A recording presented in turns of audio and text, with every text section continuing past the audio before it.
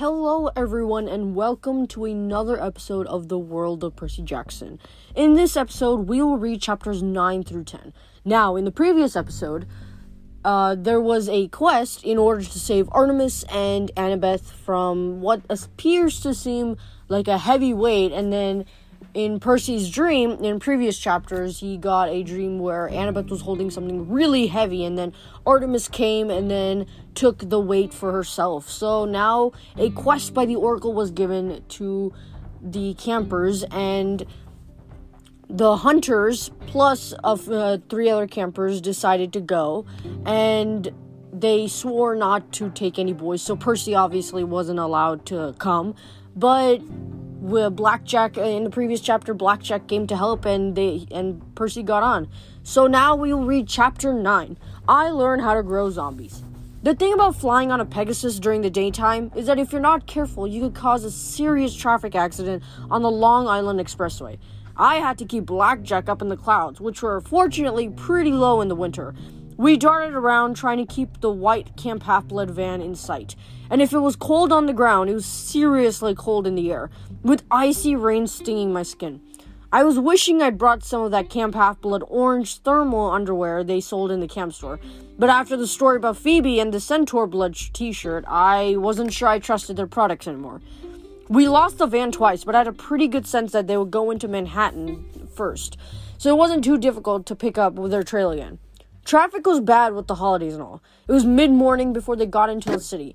I landed Blackjack near the top of the Chrysler building and watched the white camp van, thinking it would pull into the bus station, but it just kept driving. "Where's Argus taking them?" I muttered. "Oh, Argus ain't driving, boss," Blackjack told me. "That girl is." "Which girl?" "The hunter girl with the silver crown thing in her hair." "Zoe?" "That's the one. Hey, look, there's a donut shop. Can we get something to go?" I tried explaining to Blackjack that taking a flying horse to a donut shop would give every cop in there a heart attack, but he didn't seem to get it. Meanwhile, the van kept snaking its way through the Lincoln Tunnel. It had never even occurred to me that Zoe could drive. I mean, she didn't look 16. Then again, she was immortal. I wondered if she had a New York license, and if so, what her birth date said. "Well," I said, "let's get after them." We were about to leap off the Chrysler building when Blackjack whinnied an alarm and almost threw me. Something was curling around my leg like a snake. I reached down for my sword, but when I looked down, there was no snake. Grapevines, had sprouted from the cracks between the stones of the building. They were wrapping around Blackjack's legs, lashing her down my ankles so we couldn't move. "Going somewhere?" Mr. D asked. He was leaning against the building with his feet levitating in the air, his leopard skin warm-up suit and black hair whipping around in the wind. "God alert!" Blackjack yelled. "It's the wine dude!" Mr. D sighed in exasperation. "The next person or horse who calls me the wine dude will end up in a bottle of Merlot." Mr. D. I try to keep my voice calm as the grapevines continue to wrap around my legs. "What do you want?" "Oh, what do I want? You thought, perhaps, that the immortal, all-powerful director of camp would not notice you leaving without permission? Well, maybe. I should throw you off this building, minus the flying horse, and see how heroic you sound on the way down." I balled my fists. I knew I should keep my mouth shut, but Mr. D was about to kill me or haul me back to camp in shame, and I couldn't stand either idea. "Why do you hate me so much? What did I ever do to you?" Purple flames flickered in his eyes. "You're a hero, boy. I need no other reason. I have to go on this quest. I've gotta help my friends. That's something you wouldn't understand." Boss?" Blackjack said nervously. "Seeing as we're wrapped in vines 900 feet in the air, you might want to talk nice." The grapevines coiled tighter around me. Below us, the white van was getting farther and farther away. Soon, it would be out of sight. Did I ever tell you about Ariadne?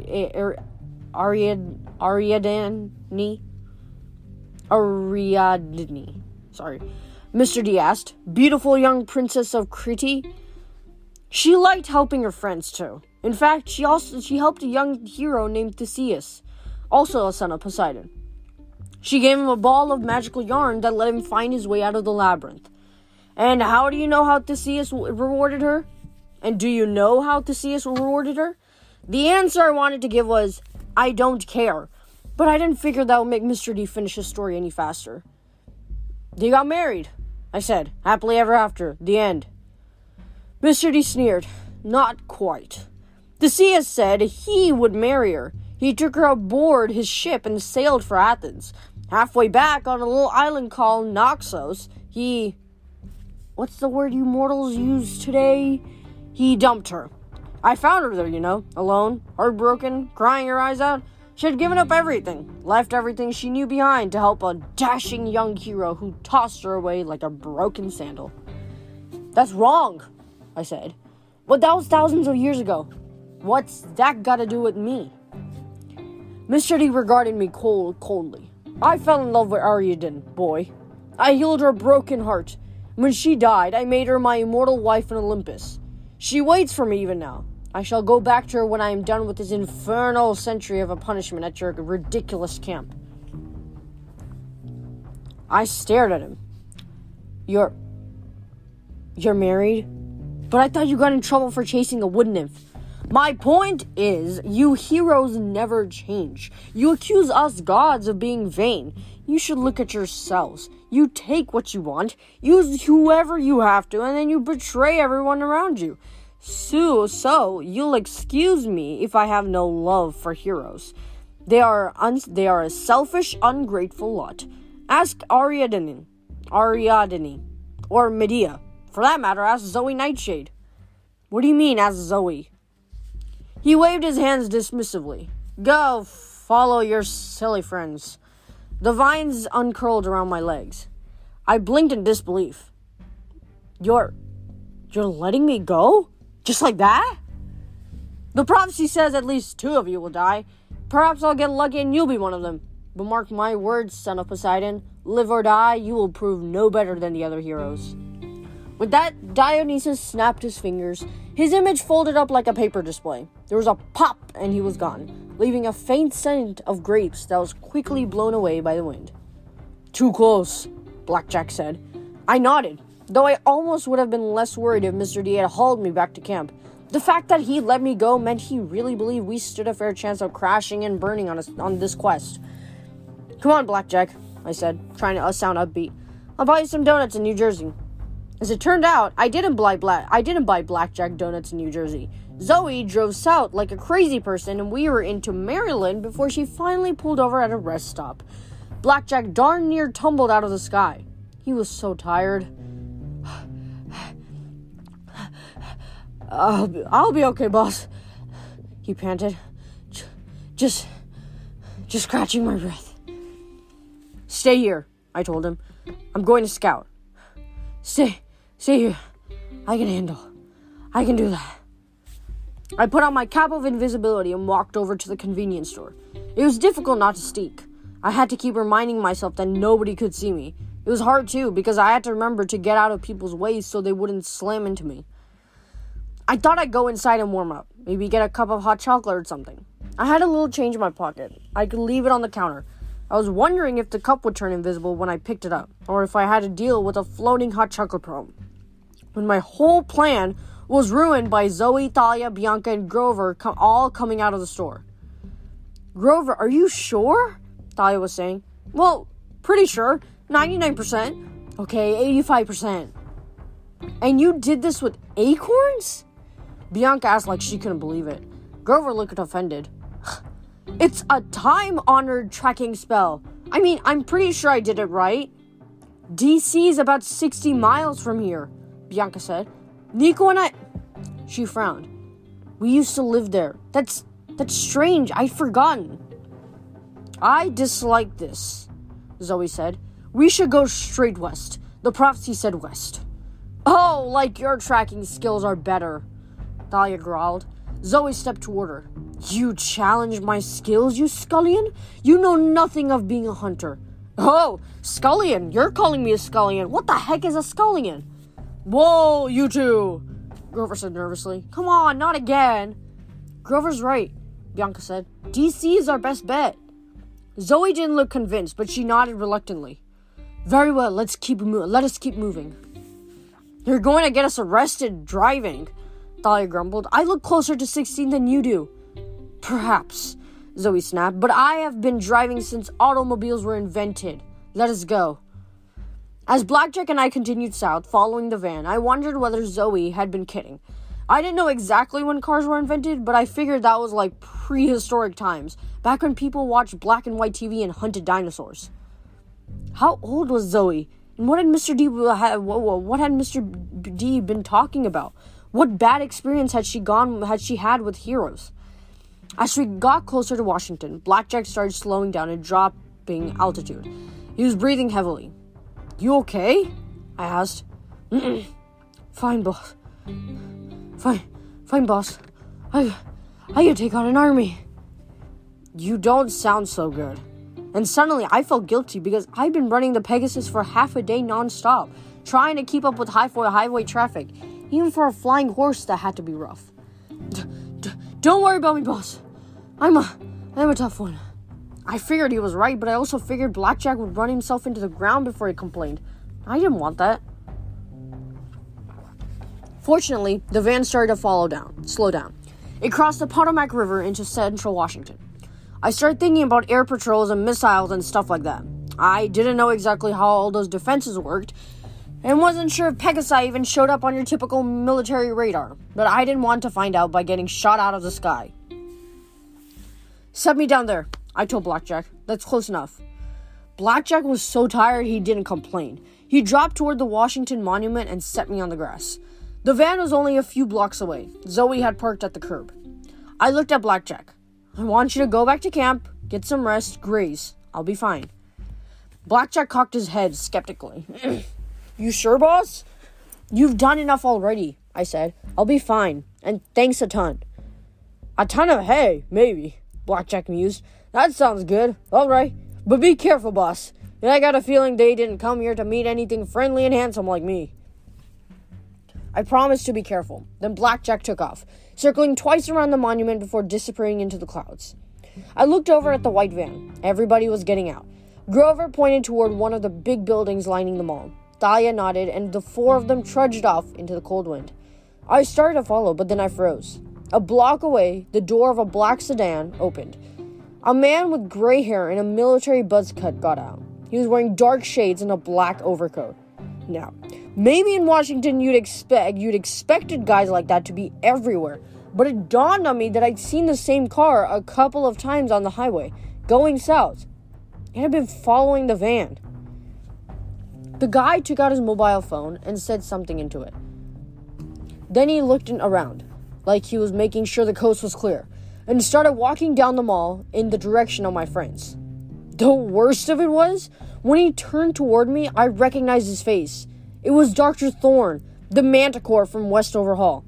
Invisibility cap on, I followed Thorne from a distance. My heart was pounding. If he had survived that fall from the cliff, then Annabeth must have too. My dreams had been right. She was alive and being held prisoner. Thorne kept well back from my friends, careful not to be seen. Finally, Grover stopped in front of a big building that said National Air and Space Museum. The Smithsonian. I'd been here 1,000,000 years ago with my mom, but everything had looked so much bigger then. Thalia checked the door. It was open, but there weren't many people going in. Too cold, and school was out of session. They slipped inside. Dr. Thorne hesitated. I wasn't sure why, but he didn't go into the museum. He turned and headed across the mall. I made a split-second decision and followed him. Thorne crossed the street and climbed the steps of the Museum of Natural History. There was a big sign on the door. At first, I thought it said closed for pirate event. Then I realized pirate must be private. I followed Dr. Thorne inside, through a huge chamber full of mastodons and dinosaur skeletons. There were voices up ahead, coming from behind a set of closed doors. 2 guards stood outside. They opened the doors for Thorne, and I had to sprint to get inside before they closed them again. Inside, what I saw was so terrible, I almost gasped out loud, which probably would have gotten me killed. I was in a huge round room with a balcony ringing the second level. At least a dozen mortal guards stood on the balcony, plus 2 monsters, reptilian women with double snake trunks instead of legs. I'd seen them before. Annabeth had called them the Scythian Dracanae. But that wasn't the worst of it. Standing between the snake woman, I could swear he was looking straight down at me. It was my old enemy, Luke. He looked terrible. His skin was pale and his blonde hair looked almost gray, as if he aged 10 years in just a few months. The angry light in his eyes was still there, and so was the scar down the side of his face, where a dragon had once scratched him. But the scar was now ugly red, as though it had recently been reopened. Next to him, sitting down so that the shadows covered him, was another man. All I could see were his knuckles on the gilded arms of his chair, like a throne. "Well?" asked the man in the chair. His voice was just like the one I heard in my dream. Not as creepy as Kronos, but deeper and stronger, like the earth itself was talking. It filled a whole room even though he wasn't yelling. Dr. Thorne took off his shades. His two colored eyes, brown and blue, glittered with excitement. He made a stiff bow, then spoke in his weird French accent. "They are here, General. Forgive me if that accent was bad." "I know that, you fool," boomed the man. "But where?" "In the Rocket Museum." "The Air and Space Museum," Luke corrected irritably. Dr. Thorne glared at Luke. "As you say, sir." I got the feeling Thorne would just as soon impale Luke with one of his spikes as call him sir. "How many?" Luke asked. Thorne pretended not to hear. "How many?" the general demanded. "Four, General," Thorne said. "The satyr, Grover Underwood, and the girl with the spiky black hair and the, punk clothes and the horrible shield." "Thalia," Luke said, "and two other girls. Hunters. One wears a silver circlet." "That one, I know," the general growled. Everyone in the room shifted uncomfortably. "Let me take them," Luke said to the general. "We have more than enough. Patience," the general said. "They'll have their hands full already. I sent a little playmate to keep them occupied." "But we cannot risk you, my boy." "Yes, boy," Dr. Thorne said with a cruel smile. "You are much too fragile to risk. Let me finish them off." "No!" The general rose from his chair, and I got my first look at him. He was tall and muscular, with light brown skin and slick black, dark hair. He wore an expensive brown silk suit like the guys on Wall Street wear, but you never mistake this dude for a broker. He had a brutal face, huge shoulders, and hands that could snap a flagpole in half. His eyes were like stone. I felt as if I were looking at a living statue. It was amazing he could even move. "You have failed me, Thorne," he said. "But General, no excuses." Thorne flinched. I thought Thorne was scary when I first saw him in his black uniform at the military academy. But now, standing before the general, Thorne looked like a silly wannabe soldier. The general was the real deal. He didn't need a uniform. He was a born commander. "I should throw you into the pits of Tartarus for your incompetence," the general said. "I send you to capture a child of the three elder gods, and you bring me a scrawny daughter of Athena." "But you promised me revenge," Thorne protested. "A command of my own." "I am Lord Kronos' senior commander," the general said, "and I will choose lieutenants who get me results. It was only thanks to Luke that we salvaged our plan at all. Now get out of my sight, Thorne, until I find some other menial task for you." Thorne's face turned purple with rage. I thought he was going to start frothing at the mouth or shooting spines, but he just bowed awkwardly and left the room. "Now, my boy," the general turned to Luke. "The first thing we must do is isolate the half-blood Thalia. The monster we seek will then come to her." "The hunters will be difficult to dispose of," Luke said. "Zoe Nightshade, do not speak her name." Luke swallowed. Sorry, General. The general silenced him with a wave of his hand. "Let me show you, my boy, how we will bring the hunters down." He pointed to a guard on the ground level. "Do you have the teeth?" The guy stumbled forward with a ceramic pot. Yes, General." "Plant them," he said. In the center of the room was a big circle of dirt, where I guess a dinosaur exhibit was supposed to go. I watched nervously as the guard took sharp, white teeth out of the pot and pushed them into the soil. He smoothed them over while the general smiled coldly. The guard stepped back from the dirt and wiped his hands. "Ready, General." Excellent. Water them. We will let them scent their prey. The guard picked up a little tin watering can with daisies painted on it, which was kind of bizarre because what he poured out wasn't water. It was dark red liquid, and I got the feeling it wasn't Hawaiian Punch. The soil began to bubble. Soon, the general said, I will show you, Luke, soldiers that will make your army from that little boat look insignificant. Luke clenched his fist. I spent a year training my forces. When the Princess Andromeda arrives at the mountain, they'll be the best. Ha! The general said. I don't deny your troops will make a fine honor guard for Lord Kronos, and you, of course, will have a role to play. I thought Luke turned paler when the general said that. But under my leadership, the forces of Lord Kronos will increase 100-fold. We will be unstoppable. Behold, my ultimate killing machines.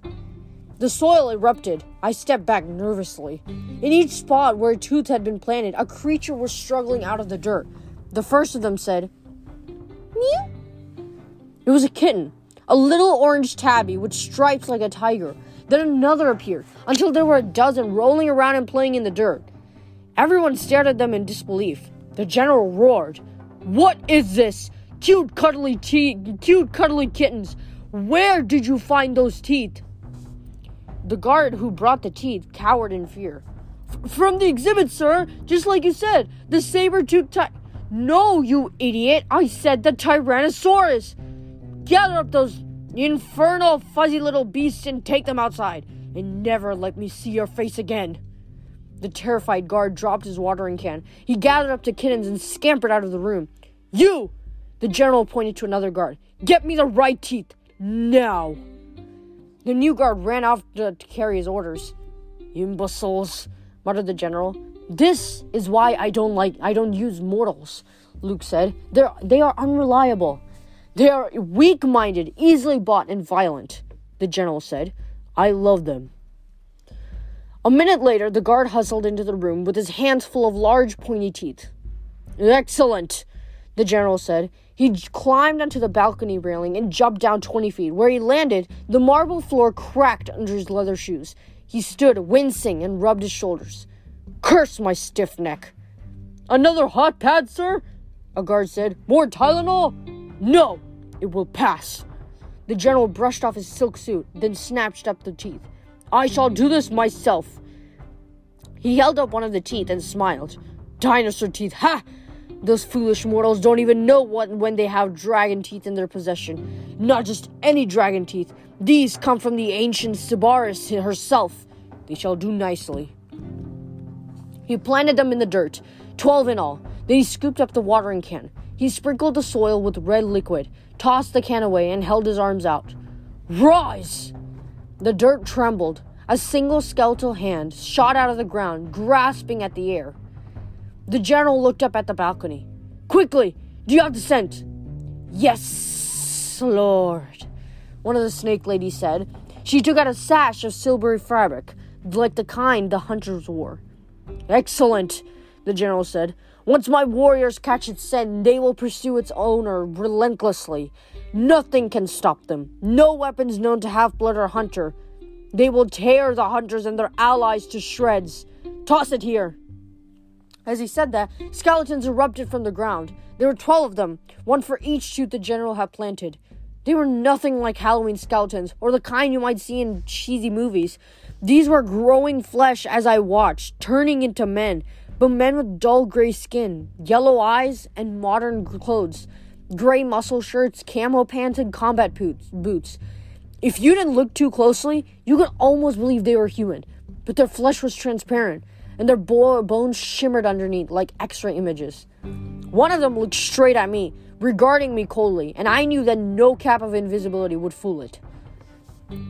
The snake lady released the scarf, and it fluttered down the general's hand. As soon as he gave it to the warriors, they would hunt Zoe and the other hunters until they were extinct. I didn't have time to think. I ran and jumped with all my might, plowing into the warriors and snatching the scarf out of the air. "What's this?" bellowed the general. I landed at the feet of a skeleton warrior who hissed. "An intruder!" the general growled, one cloaked in darkness. "Seal the doors!" "It's Percy Jackson. Luke yelled. It has to be. I sprinted for the exit, but heard a ripping sound and realized the skeleton warrior had taken a chunk out of my sleeve. When I glanced back, he was holding the fabric up to his nose, sniffing the scent, handing it around to his friends. I wanted to scream, but I couldn't. I squeezed through the door just as the guard slammed it shut behind me. And then I ran. And that is the end of chapter 9. But don't worry, guys. We will find out where Percy ran and where he had gone in just a few minutes, right after this break. We will read chapter 10. I break a few rocket ships.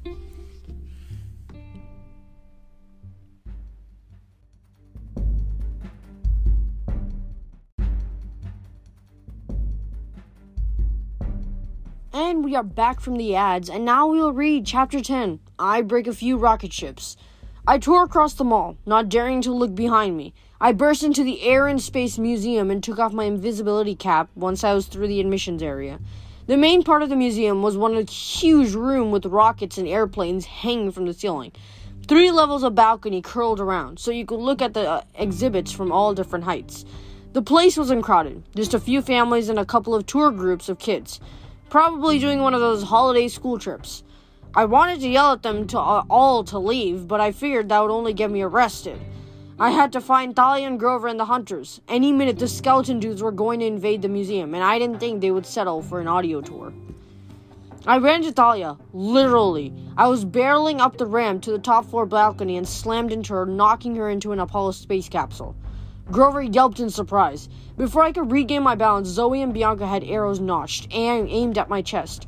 Their bows that had just appeared out of nowhere. When Zoe realized who I was, she didn't seem anxious to lower her bow. You! How dare you show thy face here? Percy! Grover said, thank goodness. Zoe glared at him and he blushed. Gosh, you're not supposed to be here. Luke, I said, trying to catch my breath. He's here! The anger in Thalia's eyes immediately melted. She put her hand on their silver bracelet. Where? I told him about the Natural History Museum, Dr. Thorne and Luke and the General. The General is here?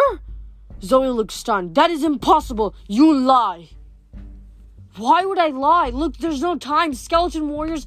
What? Thalia demanded. How many? 12, I said. And that's not all. The General, he said he was sending something.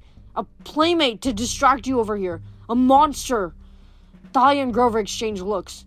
We were following Artemis's trail, Grover said. I was pretty sure it led here.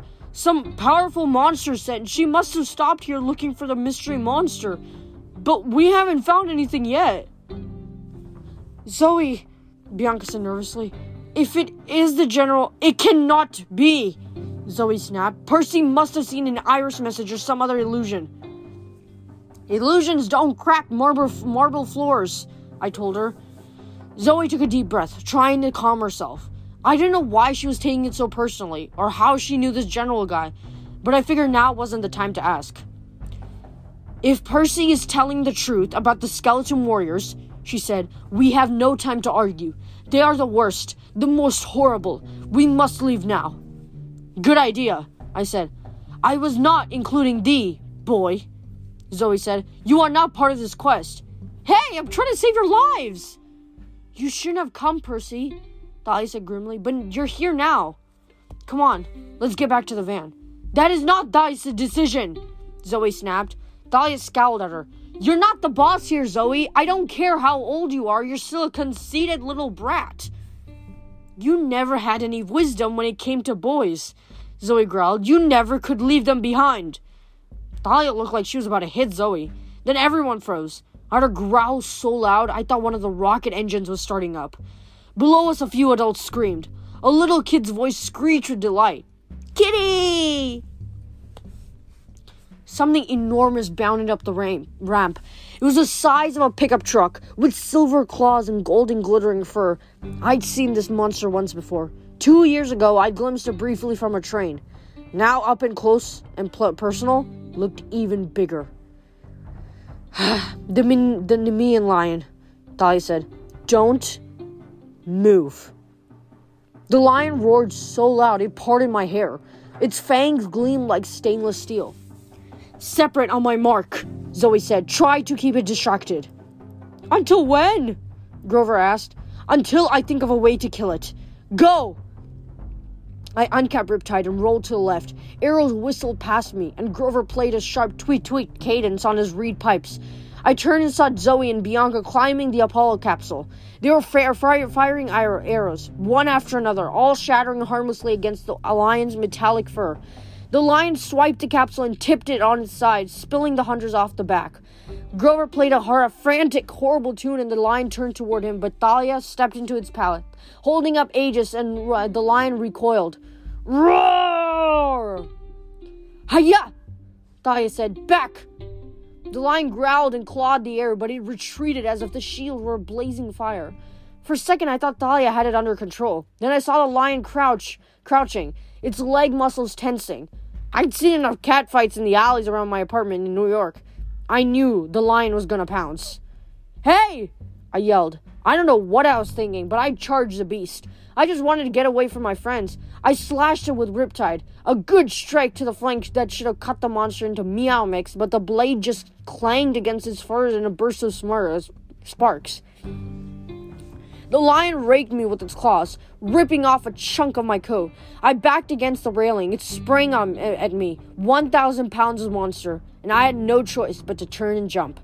I landed on the wing of an old-fashioned silver airplane, which pitched and almost spilled me to the floor, 3 stories below. An arrow whizzed past my head. The lion jumped onto the aircraft, and the cords holding to the plane began to groan. The lion swiped at me, and I dropped onto the next exhibit, a weird-looking spacecraft with blades like a helicopter. I looked up and saw the lion roar. Inside its maw, a pink tongue and throat. Its mouth, I thought. Its fur was completely invulnerable, but if I could strike it in the mouth... The only problem was the monster moved too quickly. Between its claws and fangs, I couldn't get close without getting sliced to pieces. Zoe! I shouted. Target the mouth! The monster lunged. An arrow zipped past him, missing completely, and I dropped from the spaceship onto the top of a floor exhibit, a huge model of the Earth. I slid down Russia and dropped off the equator. The Nemean lion growled and steadied itself on the spacecraft, but its weight was too much. One of the cords snapped as the display swung down like a pendulum. The lion leaped off the model Earth's North Pole. Grover! I yelled. Clear the area! Groups of kids were running around, screaming. Grover tried to coil them away from the monster just as the other cord on the spaceship snapped, and the exhibit crashed to the floor. Thalia dropped off the second floor railing and landed across from me, on the other side of the globe. The lion regarded us both, trying to decide which of us to kill first. Zoe and Bianca were above us, bows ready, but they kept having to move around to get a good angle. No clear shot! Zoe yelled. Get it to open its mouth more! The lion snarled from the top of the globe. I looked around. Options I needed. The gift shop. I had a vague memory from my trip here as a little kid. Something I made my mom buy me, and I regretted it. If they still sold that stuff. Thalia! I said. Keep it occupied. She nodded grimly. Hiya! She pointed her spear, and a spidery arc of blue electricity shot out, zapping the lion in the tail. Roar! The lion turned and pounced. Thalia rolled out of its way, holding up Aegis to keep the monster at bay, and I ran for the gift shop. This is no time for souvenirs, boy! Zoe yelled. I dashed into the shop, knocking over rows of t-shirts, jumping over tables full of glow-in-the-dark planets and space ooze. The sales lady didn't protest. She was too busy cowering behind her cash register. There, on the far wall, glittery silver packets. Whole racks of them. I scooped up every kind I could find and ran out of the shop with an armful. Zoe and Bianca were still showering arrows on the monster, but it was no good. The lion seemed to know better than to open its mouth too much. It snapped at Thalia, slashing it with its claws. It even kept its arrows narrowed to tiny slits. Thalia jabbed at the monster and backed up. The lion pressed her. Percy, she called. Whatever you're gonna do. The lion roared and swatted her like a cat toy, sending her flying into the side of the Titan rocket. Her head hit the middle and she slid to the floor. Hey! I yelled at the lion. I was too far away to strike. so I took a risk. I hurled Riptide like a throwing knife. It bounced off the lion's side, but that was enough to get the monster's attention. It turned toward me and snarled. That was the only way to get close enough. I charged, and as the lion leaped to intercept me, I chunked a space food pouch into its maw. A chunk of cellophane-wrapped, freeze-dried strawberry parfait. The lion's eyes got wide, and it gagged like a cat with a hairball. I couldn't blame it. I remember feeling the same way when I tried to eat space food as a kid. The stuff was just plain nasty. "Zoe, get ready!" I yelled. Behind me, I could hear people screaming. Grover was playing another horrible song in his pipes. I scrambled away from the lion. It managed to choke down the space food packet and looked at me with pure hate. "Snack time!" I yelled. It made the mistake of roaring at me, and I got an ice cream sandwich in its throat. Fortunately, I'd always been a pretty good pitcher, even though baseball wasn't my game. Before the lion could stop gagging, I shot in 2 more flavors of ice cream and a freeze-dried spaghetti dinner. The lion's eyes bugged. It opened its mouth wide and reared up on his back paws, trying to get away from me. "Now!" I yelled. Immediately, arrows pierced the lion's maw. 2, 4, 6. The lion thrashed wildly, turned, and fell backward. And then, it was still. Alarms wailed throughout the museum. People were flocking to the exits. Security guards were running around in a panic with no idea what was going on. Grover knelt at Thalia's side and helped her up. She seemed okay, just a little dazed. Zoe and Bianca dropped from the balcony and landed next to me. Zoe eyed me cautiously. That was an interesting strategy. Hey, it worked. She didn't argue. The lion seemed to be melting, the way dead monsters do sometimes, until there was nothing left but its glittering fur coat, and even that seemed to be shrinking to the size of a normal lion's pelt. "Take it," Zoe told me. I stared at her. "What, the lion's fur? Isn't that like a animal rights violation or something?" "It is a spoil of war," she told me. "It is a rightly thine." "You killed it," I said. She shook her head, almost smiling. "I think thy ice cream sandwich did that. Fair is fair, Percy Jackson. Take the fur." I lifted it up. It was surprisingly light. The fur was smooth and soft. It didn't feel at all like something that could stop a blade. As I watched, the pelt shifted and changed into a coat, a full-length golden brown duster. "Not exactly my style," I murmured. "We have to get out of here," Grover said. "The security guards won't stay confused for long." I noticed for the first time how strange it was that the guards hadn't rushed forward to arrest us. They were scrambling in all directions except ours, like they were madly searching for something. A few were running into the walls or each other.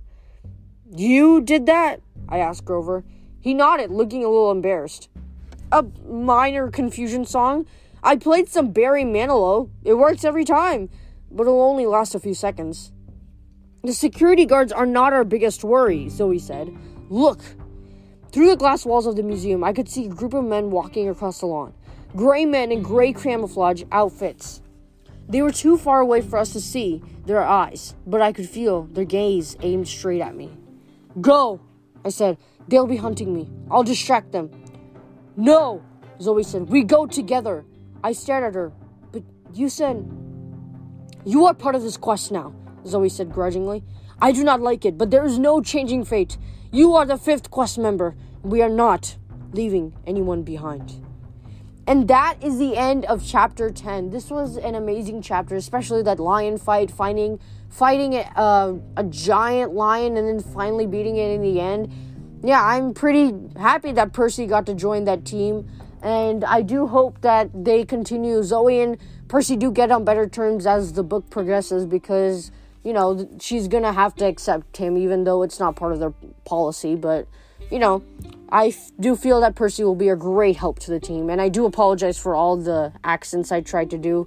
The French accent, I hope I tried my best. It was a really bad one, but forgive me for the bad accent on the French, when I was trying to mimic Dr. Thorne. But other than that, next week we will read chapters 11 through 12, and other than that, stay safe and stay out of boredom.